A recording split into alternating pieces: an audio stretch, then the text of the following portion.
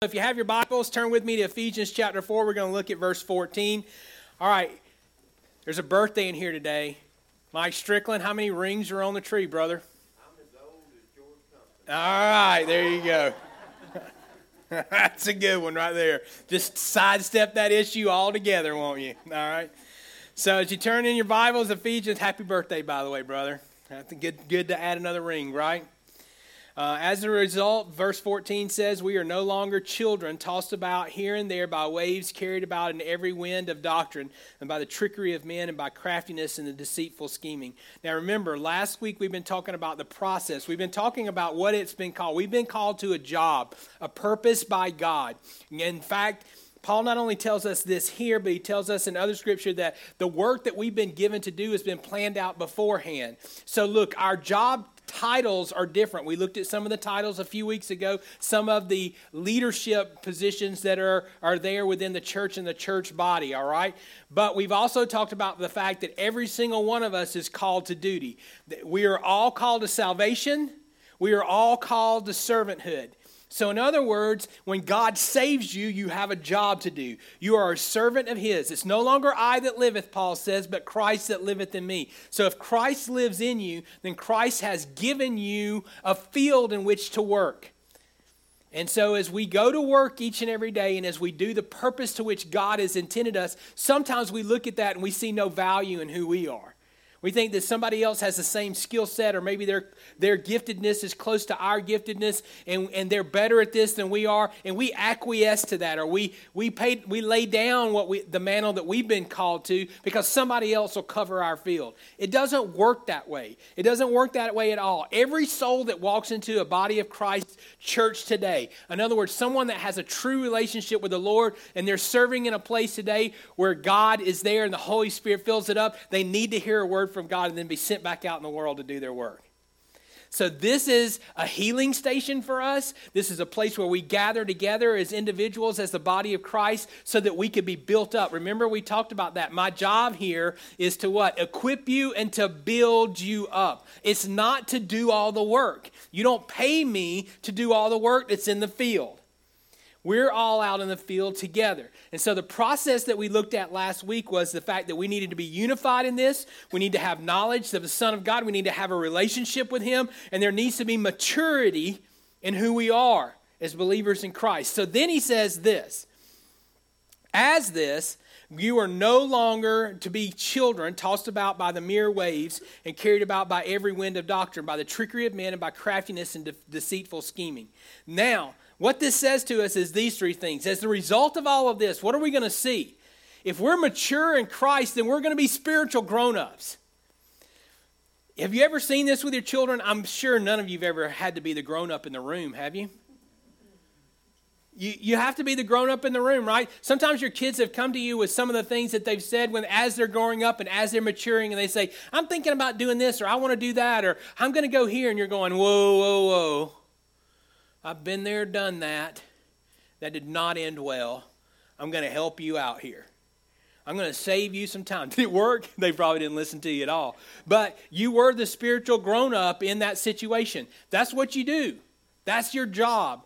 Our job as individuals as we mature in Christ is to become spiritual grown-ups. Now, here's the deal. We think that because we're older that we're spiritual grown-ups. That's not always the case.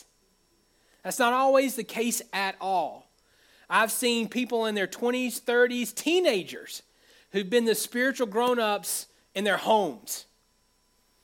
And that they're young. How many times did you see the Lord use people who were young? The disciple John was the youngest, but he was in the inner three. How do you think that made everybody else feel? In Jewish culture of that day. In Jewish culture of that day, when James and John and Peter are in the inner circle and John is a teenager and he's going to places with the Lord while the older guys are sitting there. You don't think that caused some rub right there? I'm sure it caused some rub. But what did the Lord see? The Lord saw the heart. And He saw John as what? A spiritual grown-up. In the end, who's the one that did not cut and run? When Jesus is on the cross, It's John. Now look, in some of that it could have been cultural as well because he was so young, everybody else was looking at him saying, he's no harm to us. And so they allowed him to stay there. Who did the Lord put in charge of his mother? John. So don't tell me that this is an age factor. It has nothing to do with age. You can be the spiritual grown-up no matter what age you are. You just have to be that. If you're maturing in Christ, the result is that you're going to be grown up. Hebrews 6:1 says this, therefore, leaving the elementary teachings about Christ, let's press on to maturity, not laying again a foundation of repentance from the dead works and of faith toward God. Now look, I'm going to say this, and I'm not throwing stones. I'm just speaking doctrinally. As a Baptist, we believe once saved, what? Always saved. Once you are saved, you are always saved. The elementary teachings is that you can lose your salvation. Jesus Christ did not die over and over and over again for your sins. He died what? Once for the sin of all men. This is what this is saying right here. Get away from the elementary teachings. Let's press on to maturity, laying the foundation from the dead works and the faith towards God. You got to know that if Jesus Christ died on the cross for you and your sins, and you surrendered your life to him, then you are his. You are a child of the King. The value that is in your life may not come from anywhere else in this world, but will come from him. And we have to trust that. And look, that's difficult. That's difficult for me as well. In my 50s, having served him within ministry for half my life, there are still times when I sit and I think, really, Lord, what is going on here?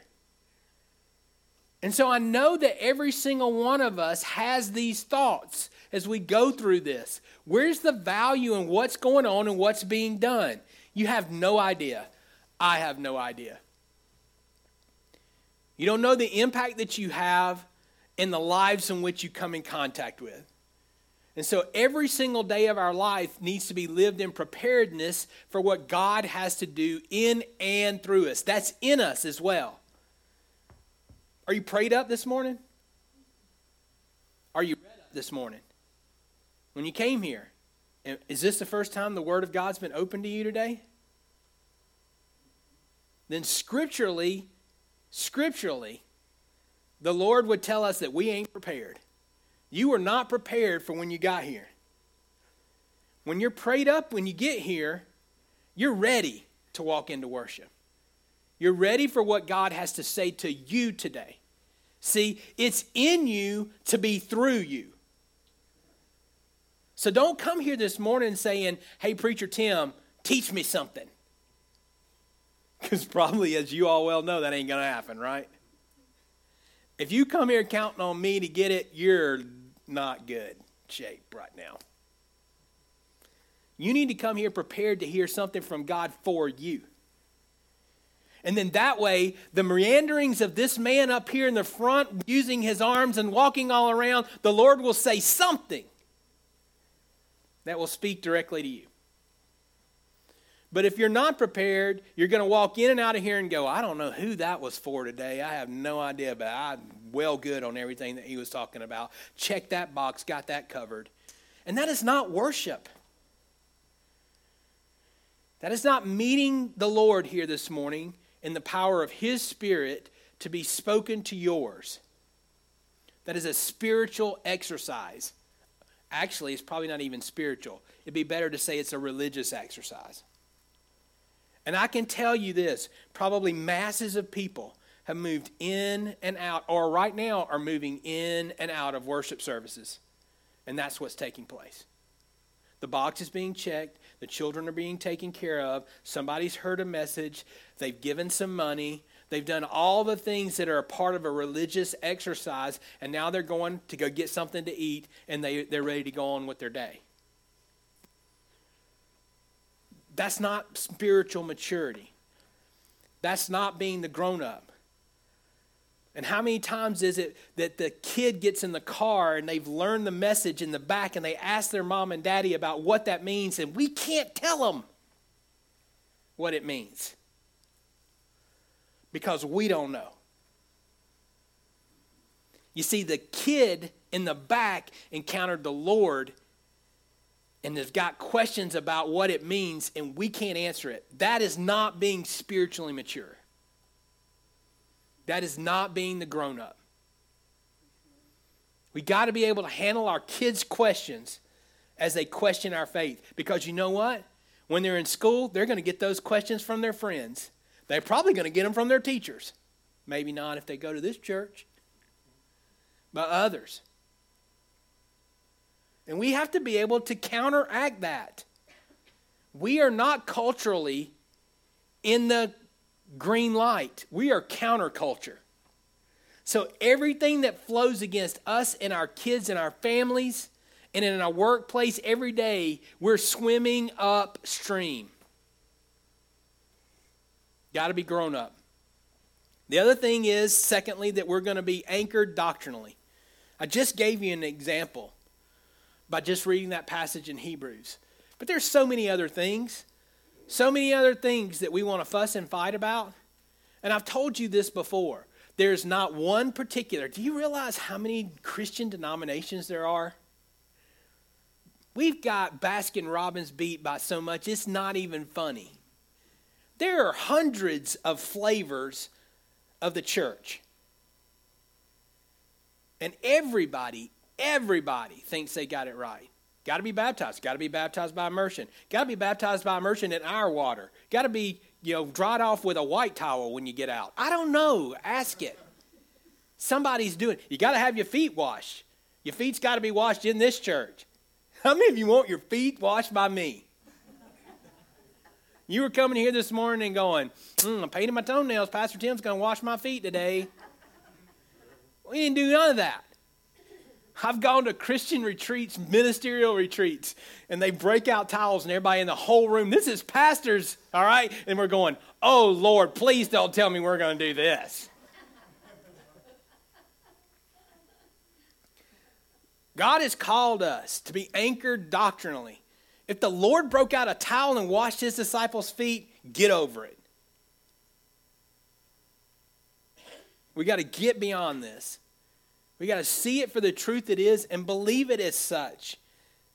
And not only believe it as such, but live it as such. Live it as such when everything around you is going crazy. You are anchored doctrinally. All right? How many of y'all have ever been on a cruise? Sweet, I love cruising. Cruising's awesome.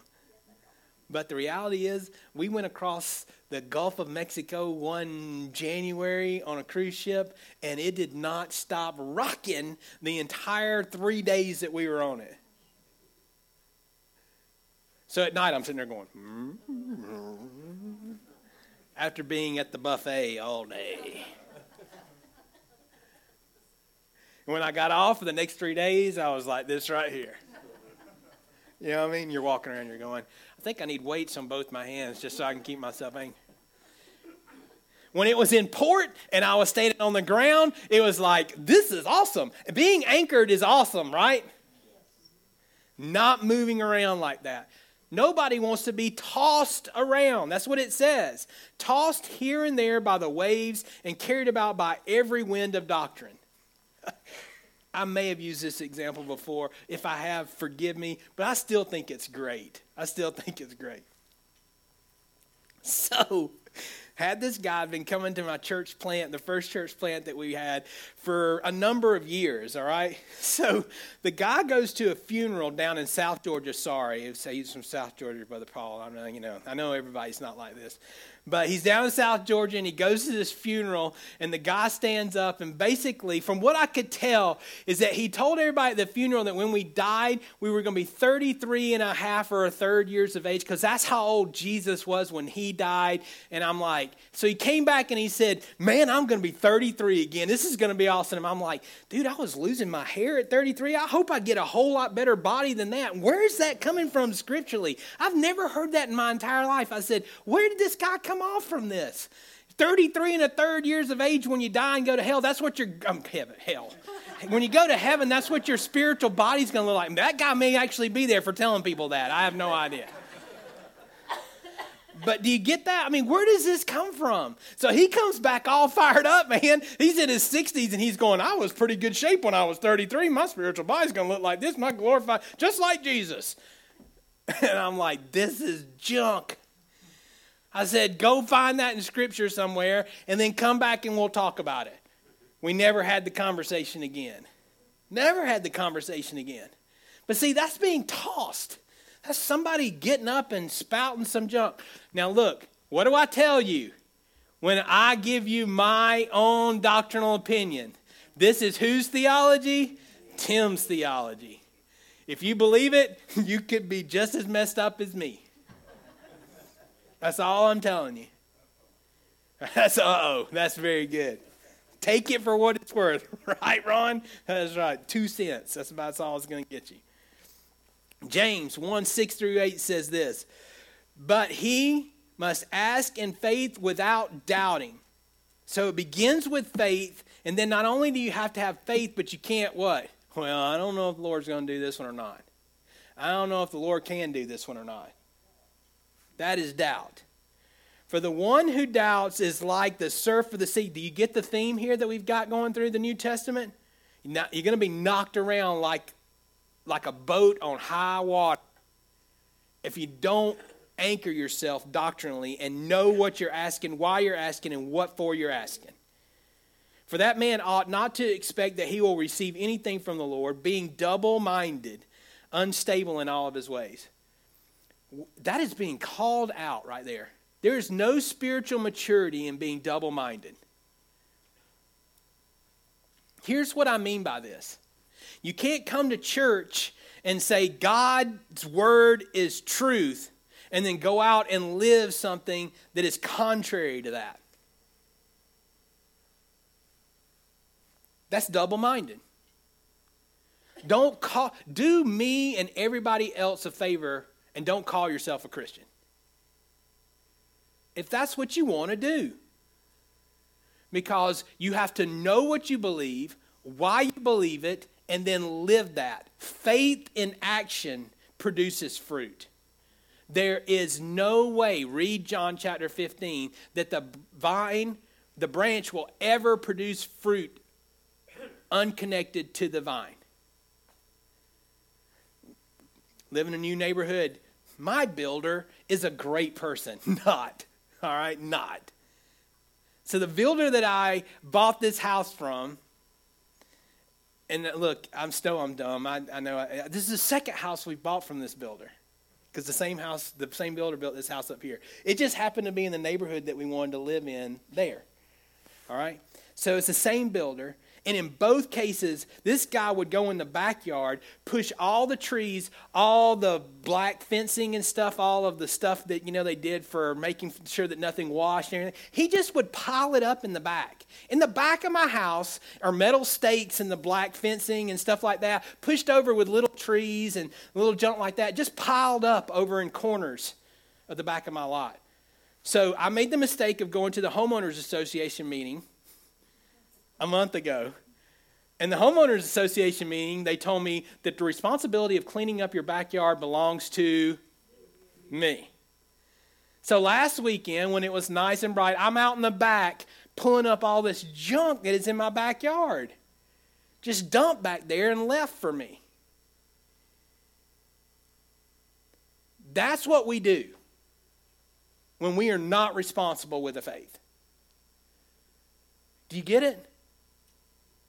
We just take all the junk that's in our life and we just pack it all in the backyard back there. Nobody can see it, and we just want to walk away from that. There's responsibility for this. That junk has to be cleaned up. And if we want to do that with the faith, then guess what?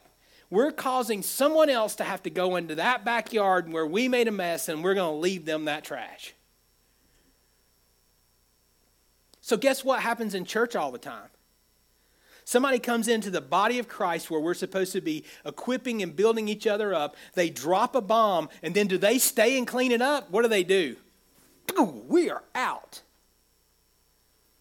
And then that mess is left for what? Everybody else to clean up. That is total irresponsibility. And it happens pastorally all the time. Every single one of us can go back. One of the churches that helped plant us, guy came in after the pastors that have started our church plant left. All right? There was actually a guy in between, but this is the third guy down the road. So he comes in, and doctrinally, he's different theologically than what the majority of Baptists would be in that place and probably in that community. So he starts teaching this doctrine differently. He leaves down the road 3 or 4 years later. They're millions of dollars in debt and half the people that they had before.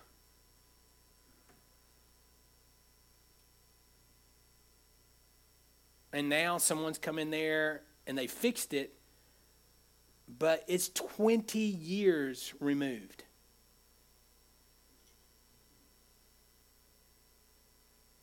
So you cannot think that we can come in and do what we want to do, not be doctrinally anchored, and then just go off and do it and walk away from it. There's a mess that's left, a total mess. And somebody has to clean that up. So if you are not going to walk the walk that you talk, don't say a word. Please. For the love of everybody else around you, don't do it.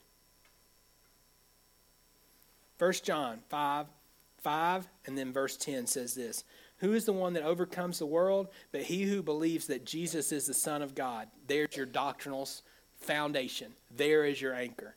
Jesus Christ, the Son of the living God, your creator, creator of life, sustainer of life, giver of life. Overall, in all, and through all. Nothing is created beyond him. Nothing that wasn't created by him. Nothing is beyond this. It didn't grow up out of primordial ooze. A platypus is not the cross-pollination of this, that, and the other, and that made this, and blah, blah, blah. God created.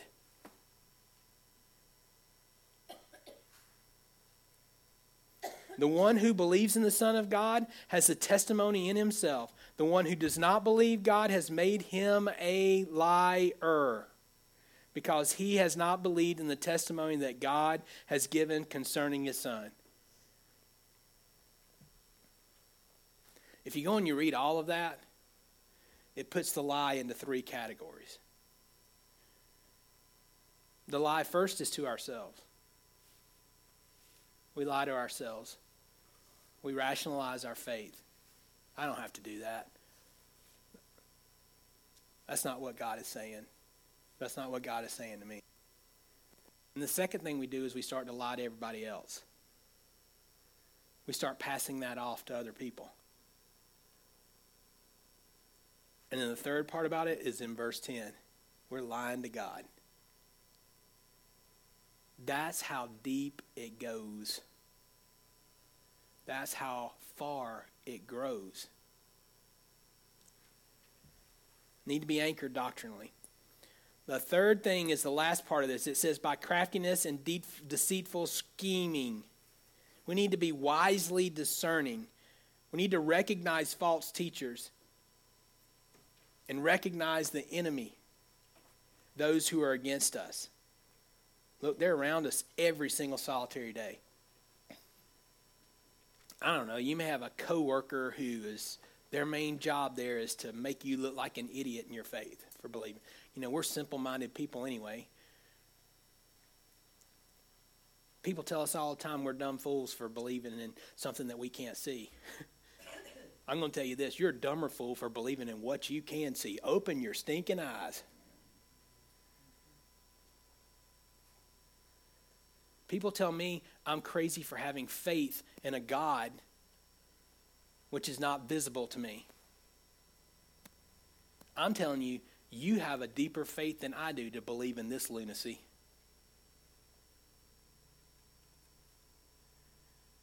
How can there be a heaven? Well, I want to tell you this. This is my hell. This is as bad as it gets for me. And I'm okay. God's blessed me. I can pay my bills. I'm upright. I have my faculties. Maybe not all mentally, but pretty much good on the rest of them. And this is as bad as it gets for me. This is as good as it gets for you. So enjoy. Soak it all up. Take it all in.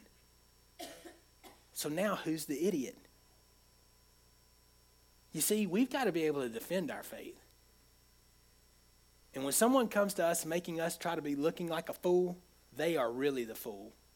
But if we don't know what we believe and we can't explain it, which sometimes we can't, some of it the Lord didn't give us, says, you know, my thoughts are not your thoughts. My ways are not your ways. I can't give an answer for everything. But I can go try to find something if it's answerable. If it's not, it's called faith. And you got to have some of it. Hebrews 5:14 says this, but solid food is for the mature, who because of practice have their senses trained to discern good and evil. Brother Gary, is practicing basketball important to playing basketball? Very. Do the same habits that take place in practice take place in the game? They do. So if you practice bad, you're going to what? Play bad. Like Auburn. I'm just kidding. I'm sorry. It just had to come. I'm really sorry, Elizabeth. I really am. It was just there. I saw it. I'll ask the Lord for forgiveness later. Probably not. But anyway, I really am sorry. All right, let me keep moving. Matthew chapter 5:15 through 17. Beware of false prophets who come to you in sheep's clothing, but inwardly are ravenous wolves. You will know them by their fruits. Grapes are not gathered from thorn bushes or figs from thistles, are they? I'm going to go out and get some figs. There's not thorns all over fig bushes, are there? I'm not a fig person, by the way, but is there? No, tell me truth. There's not, is there? No. So you cannot get thorns from the fig bush. So every good tree bears good fruit, but the bad tree bears bad fruit. Now here, I want to give you something here on this, okay?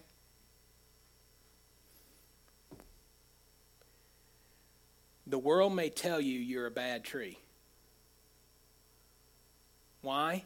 Because the world defines success totally differently than what God defines as success.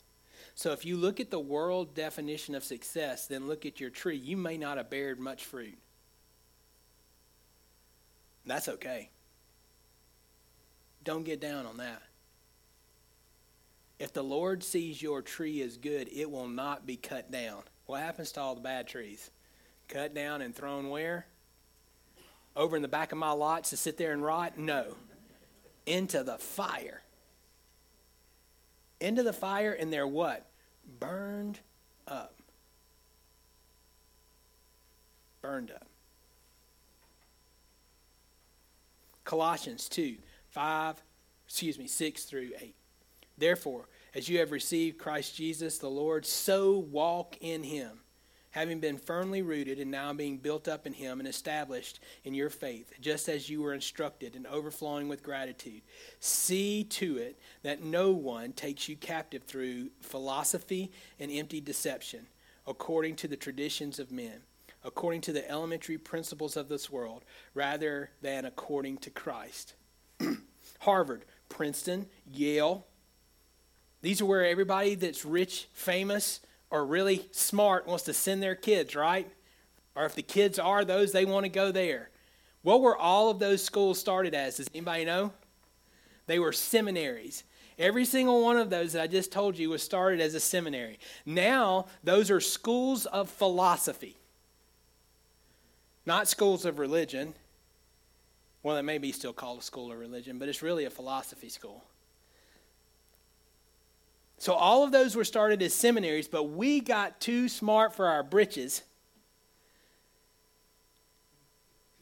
And we stopped defending the faith. And now Christianity may be taught as one of the philosophical vents or philosophical lines of everything else. But we all just got to get along, right? Isn't that what the bumper sticker says? Can't we just all get along? Has all the symbols of all the faiths on there? Is that what the Lord God himself tells us? Tim, just go along to get along. That is not what he tells me. He tells me to speak truth, and we're going to talk about this when I get back. Speak truth in love. In love. Not what I say, but how I say it. In the intentions of my heart when I say it. Be a sober spirit, 1 Peter 5, 8 through 10. Be on alert. Your adversary, the devil, prowls. This is your real enemy. If you want to keep reading in this book, this letter that Paul wrote, you're not going to be able to maybe did y'all go over that today in Sunday school chapter? Did you go over the 13th? We went over the 13th. You did? We went to chapter 6. Chapter 6. Putting on the what, Al? Full armor of God. Who is your enemy? All of you guys who are in Sunday school today. Is it me and everybody else? Our enemy is what? The evils of this world in whatever form, shape it takes. It could be the church as an institution. Lord knows millions of people have been victimized by the church institutionally. It could be government. It could be individuals. That is all under the directive powers of the evil that has dominion over this world for this time. You live in the world, you're not to be of the world. Man, I've given y'all so much, just little sayings and phrases today, right? We hear this stuff all the time. But it is truth, it is reality for us. The devil prowls around like a roaring lion, seeking someone to destroy or devour. But resist him, firm in your faith, knowing that the same experiences of suffering are being accomplished by your brethren who are in the world. After you have suffered for a little while, God, the God of grace, who called you to his eternal glory in Christ, will himself perfect, confirm, strengthen, and establish you. Man, I got it rough. I got it rough.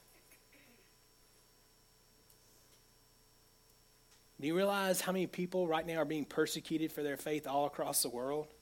People are in prison for believing what we believe. You drove here, you'll get in your car and drive away from here. I've been to places where I've gotten on trains and buses and back on buses and back on trains. And we left 2.5 hours before the service began so that we could get people off our tail so they wouldn't know where we were worshiping. Because we were worshiping in a communist country undercover.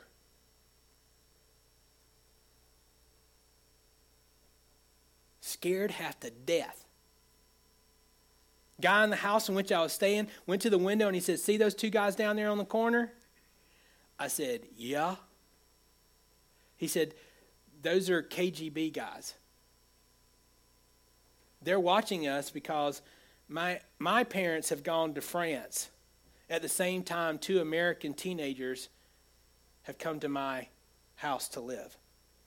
They've been sitting here to watch us. So in the morning, we're going to get up and we're going to ride around for a long time and then go to church because we can't go directly there.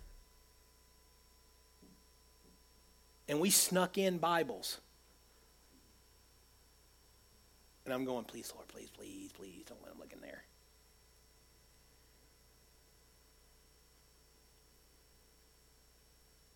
Do you get it? We got a cush job. Didn't say it's going to be easy, but in comparison to a lot of other people, the things that we go through here are nothing. Nothing at all. One more, and then I'll close. I've been in Peru. I've been in Cusco. One of tomorrow's doctors is in Cusco. Is the starting place where you can go on a journey to Machu Picchu. You guys ever heard of Machu Picchu? It's one of the 7 ancient wonders of the world. It's where the Incas were, and that's, they built the village there, they left, all that kind of stuff. It's amazing, by the way. They did all kinds of worship to the sun god, and there's all this stuff built, and it's built off the clock and the time, and it's amazing if you ever get a chance to do something like that. But Cusco's about 3 days journey by walk through the mountains to get there.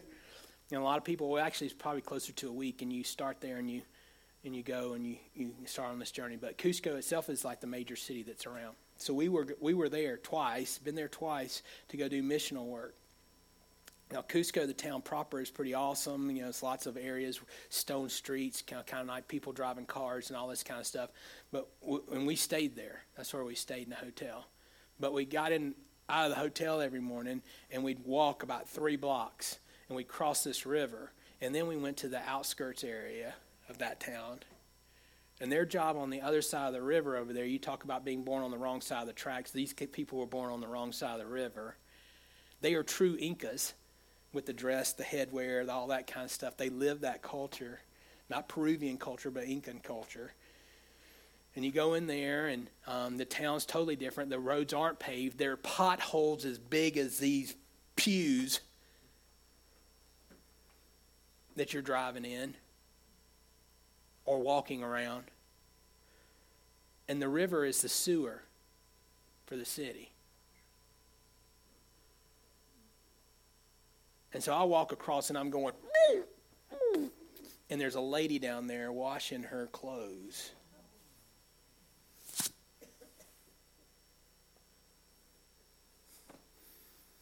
And they climb that mountain every day and cut down eucalyptus trees.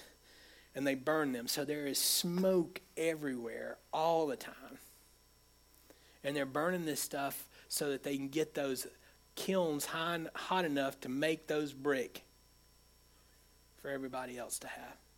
And this is their life every single solitary day. And they are 8,000 feet up in the air.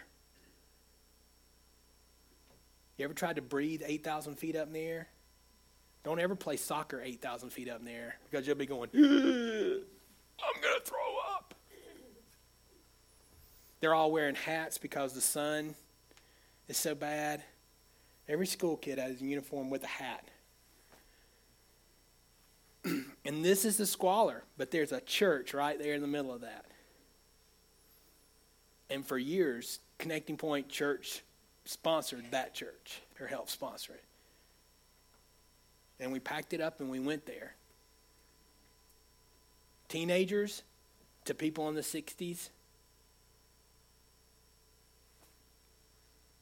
And we all loaded up and we flew down there. And we took them everything that we had. No joke. Every stitch of clothes I took down there, I left there. I saved up clothes for an entire year so I could leave them my clothes that I wore while I was down there. And I came back with their coffee. And all kinds of stuff like that. You see, we got to get a right mindset here. We got to see this for what it is. They are working it in the streets down there every day. We can't just show up on Sunday and mail it in. It's not fair. It's not fair to our Father, and it's not fair to our fellow workers. Amen? Let's go to the Lord in prayer. Father, we thank you so much for this day and for the blessings in which you bestowed upon us, for the gifts in which we've been given. So much entrusted to us. To whom much is given, much is required. Our responsibility is greater because of the gifts and the places and the blessings in which you've bestowed upon us. Help us to see that. Help us to come to the realization, Father, that we are not worthless. That we are worth more than the streets of heaven, which are made of silver, gold, and precious jewels.